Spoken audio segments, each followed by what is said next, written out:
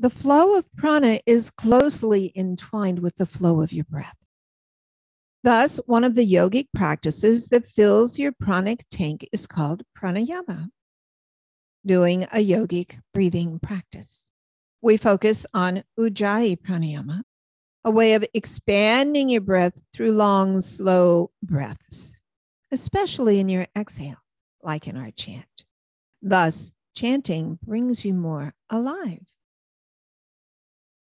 Back to what Baba said. Prana is the most important element in the body. When the prana leaves the body, it becomes worth only a few pennies. Prana is what makes your body a living body. Prana makes your heart beat. It makes your eyes able to see. It makes your breath move. It's interesting that we use yogic breathing to move your prana, yet it is the prana that makes your breath move. Your breath is at a crossroads, a place where you can use the physical to affect the subtle.